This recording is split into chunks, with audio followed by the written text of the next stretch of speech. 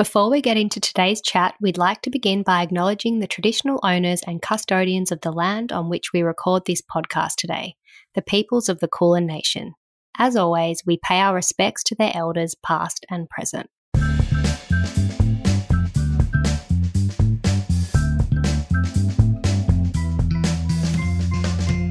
Welcome to Talking in Common, a podcast of all things lifestyle, family, relationships, well-being, kids and culture. This is not a how-to, but an insight into the lives of ourselves and others and how we all manage to get by. Hosted by myself, Kate Gadinsky, and my co-host, Sophie Panton. Take a listen and let's find out what we all have in common. Thank you to today's episode sponsor, Activated Nutrients, the creators of certified organic daily multivitamin powders that are scientifically formulated to meet the nutritional and energy needs of you and your family. Derived from nature, backed by science. Welcome back. Today we are bringing you a special mini episode featuring our recent Sharing is Caring guest. In these segments, we like to connect with a person or brand with a great story and initiative, giving you insight knowledge and often great tips into a wide range of areas. Today's guest, Rebecca Edwards, is the Director of Education and Naturopath at Activated Nutrients. We hope you all enjoy. Let's get into the chat. Rebecca, thank God you are here with us today. If anyone can educate us on supporting our immune and gut health, it's you. As the Director of Education at Activated Nutrients, we're just so thankful that they put us in touch with you and organise this chat so we can all learn a few things to better support ourselves and our kids and just get through this nasty, endless winter of all the bugs that are going around. Has everyone just been asking you for help and support with illnesses lately?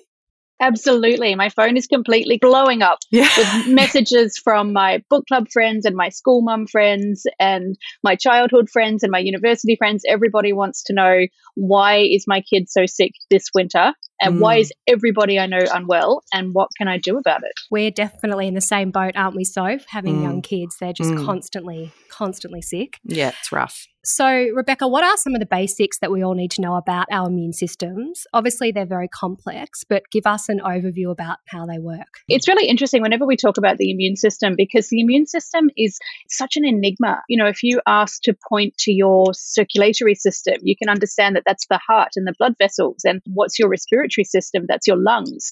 But if you ask someone, where's your immune system? What's the answer? It's almost a mythical beast, but it's not. You know, we're learning more about the immune system all the time. And I guess the important place to start is that the immune system is not just one thing.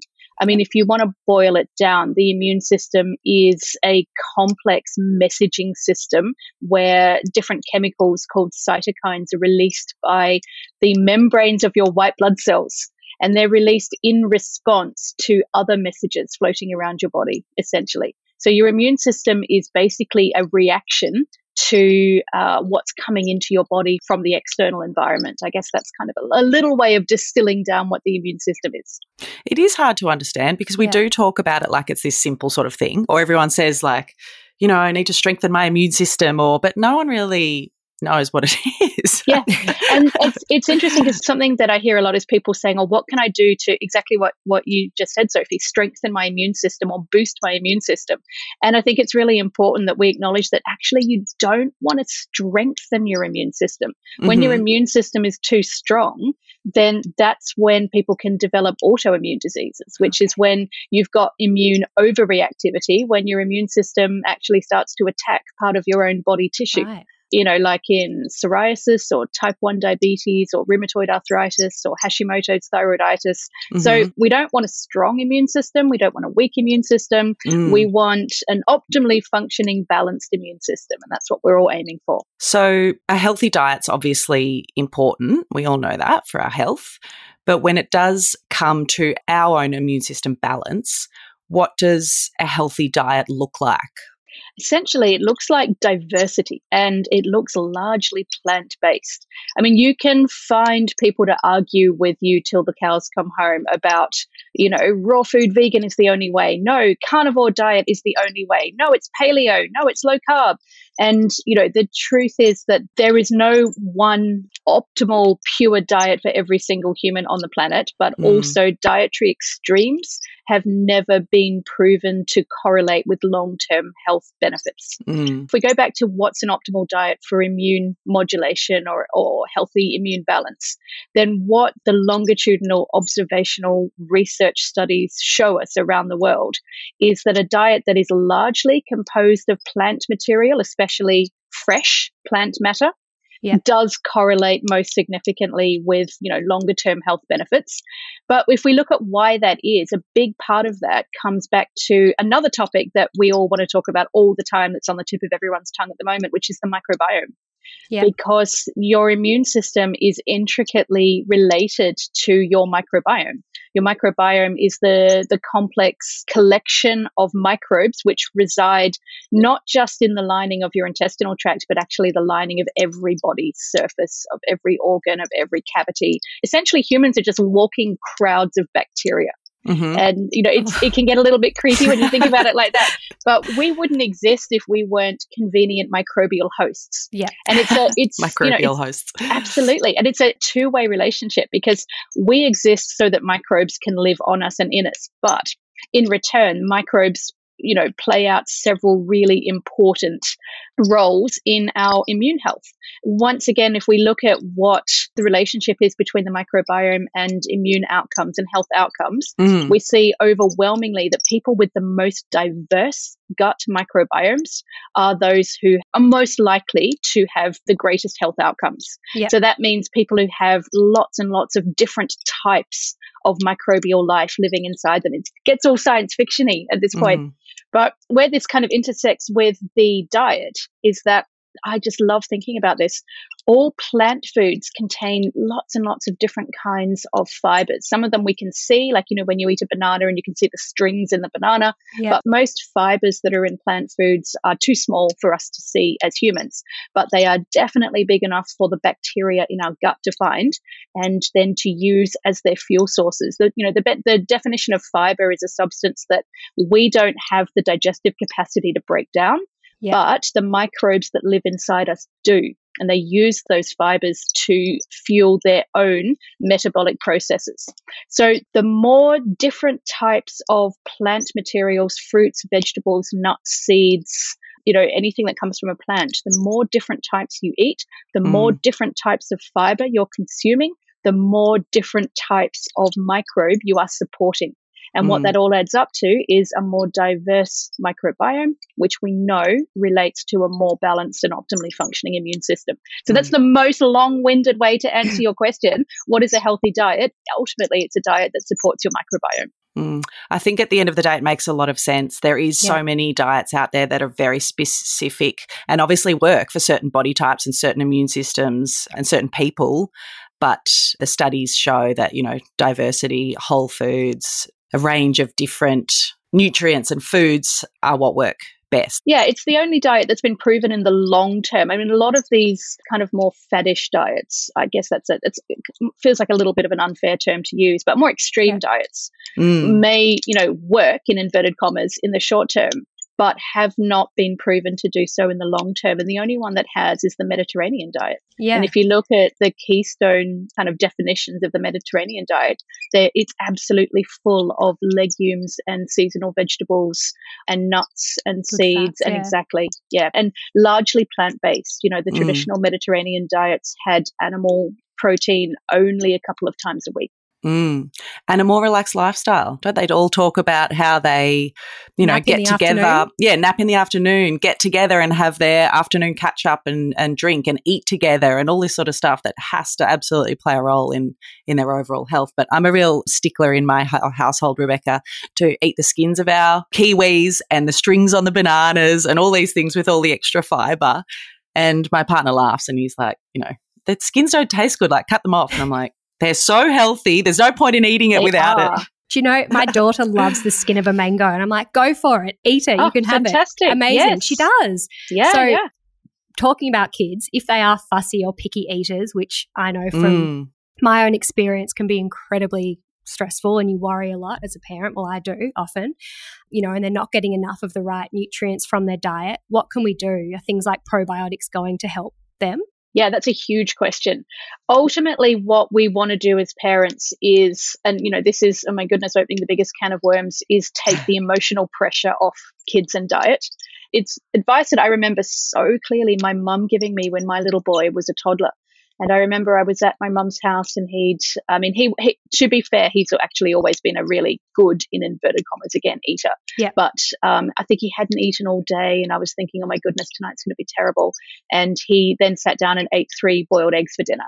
And I remember saying to him, oh, well done, darling. Mummy's so pleased with you. And my mum just pulled me out of the room quick as a flash. And she said, don't do that. Don't tie your emotions to what he's eating. That's dangerous. I can do that occasionally. So I'm glad you just mentioned that. It makes sense, doesn't it, though? Not yeah, to do it. It really does. And it was such a lightning bolt moment for me. It just made me think, wow, that is how you set up unhealthy relationships with food and emotions. It starts right from that pleasing your mother by eating widely. So I guess my first piece of advice to parents would be take your foot off the emotional button when it comes to food. And, the parent's job is to give your child a range of, again, I don't really want to use the word healthy, diverse meals, foods to eat. And it's your child's job to eat what they feel like eating. And we don't threaten, we don't bribe, we don't, again, feed any of our own emotions into that relationship. So that's kind of point number one. If we then start looking at, what's going on with the actual nutritional input, then it comes back to what we were talking about a moment ago. Diversity is key. And again, with fussy kids, often something that I find works really well is offering them a great big platter of all different things. Yeah. And again, taking the pressure off, putting it down near them while they're playing. Again, think about, where did we get this construct that children have to sit at the table and eat all of their food in, a 10 or 15 minute kind of sprint and then go back to playing and living their life. Toddlers' entire lives are journeys of discovery and, experimentation. So pop down a plate of 5 or 6 or 10 different cut up fruit and vegetables next to them while they're playing. And those little, those gorgeous chubby little hands will just reach out and take little bits, and they will be exploring their food as they're exploring, with their playtime. So that's something that works with a lot of people I speak to, is just taking the pressure off, providing lots of variety and letting them explore at their own pace. Yeah. When it comes to what we can do when we've got kids who really aren't taking in as much variety or even as much substance as we would want, I'm never a fan of synthetic-based nutritional supplements, but you can look for a whole food kind of blend of concentrated fruit and vegetable powders that you can mix into plant milk or breast milk or whatever you're feeding your kids. So that can be useful there. And to go back to your question, Kate, around probiotics. So that's a really big topic and something that we're hearing a lot about at the moment. How can probiotics help with the immune system? And again, that comes back to that relationship between the microbiome and immune regulation. With probiotics, it's really important to look at the research behind the individual bacterial strains that you're using. It's not the case that any probiotic will be beneficial for the immune system. You need to make sure that, as with pharmaceutical medicines, that there is good quality randomized double-blind placebo-controlled clinical trials done on the specific strains or the specific combination of probiotic that you're looking at giving. And yeah, there definitely are strains which have been shown in studies on real children to reduce their risk of contracting respiratory infections over winter. Would you look at the specific strains for your child, or is it more of like a generic thing that, a certain strain is good for like the winter season to fight certain bugs or for a certain age of child? Or How do you understand, like, what is the right strain for your child? I suppose you would speak to a doctor, but... Yeah, or, somebody who knows probiotics well. So it might be your like doctor, you. it might be your... like us. Can we put you on speed dial? Can we have your number, Rebecca? Yeah. You absolutely can. And you can, join the chorus of other worried parents who are wondering what they can do. Your pharmacist, your naturopath, your nutritionist, your GP, they all may be able to help you if they've, if they have an interest in probiotics and may have done some reading. But it kind of, just reflects back on the idea of the importance of good quality research, that you really want to look at strains which have been put through clinical trials in groups of children just like yours. So that may be children in, the preschool age category. It may be older children. It may be children who are more prone to respiratory infections. It may be children on antibiotics. So understanding which populations the bacterial strains have been trialed in and the outcomes that have been found will help guide you towards, the strains and therefore the products that are going to be best suited for your needs. That's so great to know, because I feel like a lot of people would just go and buy a probiotic that's age appropriate for their child. Yeah. And see it and go, I take probiotics, they're good for me. I'll buy this for my child and get them to have it. But it's obviously a lot more. Yeah, it's always important to, I think, to understand what are the particular bacterial, little friends that I'm inviting into my body in this probiotic supplement, and what do we know about those exact little bacteria? What have they been found to do? So yeah, my advice would be to speak to someone who has done extra training in probiotics and knows what they're talking about. Rebecca, let's leave our audience with a few more of your amazing tips to support our health, but particularly as well, if you've got any more to support our kids' health, because I think that's what what Kate and I and most of our audience is concerned about at the moment. Yeah, absolutely. I mean, this time of year, a lot of my friends have started asking about sun exposure as well, and vitamin D. And certainly, again, vitamin D is another one of the factors that comes into that complex interplay of the immune system. Yep. Vitamin D is a really interesting one, because if vitamin D was kind of discovered now, we wouldn't actually call it a vitamin. We would call it a prohormone. It has a lot more in common with the substances produced by our endocrine glands, hormones, than it does with vitamins, these substances that come exclusively from our diet. And that's because we actually produce our own vitamin D, whereas we don't make our own vitamin C or our own, vitamin B2 or anything like that. Vitamin D, we do produce ourselves, but we can only produce it under really specific circumstances. We produce vitamin D from cholesterol in our bloodstream. And where the cholesterol comes from, apologies for the coughing in the background. It's just a topical it's quite illustration. Fitting. Exactly. It's, all of my family have some kind of winter bug at the moment. Sorry, when you just mentioned cholesterol, if someone's cholesterol is high, does that mean they produce a lot of vitamin D, or does it not work Not like necessarily, because, again, the body has these regulatory systems where in a perfect world, your body will produce exactly as much vitamin D as it's needed. It won't produce too much. Yep. So having too much cholesterol won't equate to high a level of vitamin D. And the other factor when it comes to vitamin D production is sunshine. I absolutely love this whole story, this whole biochemical process. Particular rays of ultraviolet light, UVB rays that come from the sun, have to shine essentially on your naked skin, and they then activate cholesterol to produce vitamin D. And then there's a lot more biochemical processes after that, where the initial substance then has to pass through the liver, where specific enzymes then act on it and convert it into active vitamin D. So lots of things have to line up. You have to have enough cholesterol. You have to have enough sun exposure. It has to be the right kind of sun exposure at the right kind of year. It has to be on skin that is not covered up. Then you've got that fine balance between having enough sun exposure for vitamin D creation versus skin damage as well. Especially in Australia. Exactly. In Australia, that is a dance we're always dancing with. And, vitamin D deficiency is surprisingly high in Australia, and that may be due to us having, especially people around our age group, having grown up with the whole slip, slop, slap campaign and really seeing really seeing the sun as evil and dangerous. And it turns out the sun is absolutely necessary. Exactly. We need the sun to create this hormone-like substance, which we call a vitamin, even though it's actually probably not, which is responsible for helping to regulate immune activity as well. So careful sun exposure is something that's really important for immune regulation. Can I ask you another quick question on vitamin D? I've got a 1-month-old baby who I'm breastfeeding at the moment, and I've been recommended to give them vitamin D drops because, well, from what I understand, it was one thing that they can't get or they can't absorb from my breast milk. Is that right? Well, it's not exactly. So vitamin D is a fat-soluble nutrient. It needs to be absorbed in the digestive tract with globules of fat. Breast milk is a largely fatty substance. So technically breast milk should be a good source of vitamin D. The issue with any kind of public health directive like, all breastfed babies should be given vitamin D drops, that comes from really looking at a population level rather than an individual level, where we can't be sure that every breastfeeding mother has adequate levels of vitamin D for there to be optimal levels in the breast milk. It's easier and safer to give an overriding directive, if you like, to all breastfeeding mums that breastfed babies should receive extra vitamin D. And it's kind of a safety net in case the breastfeeding mums levels are not optimal.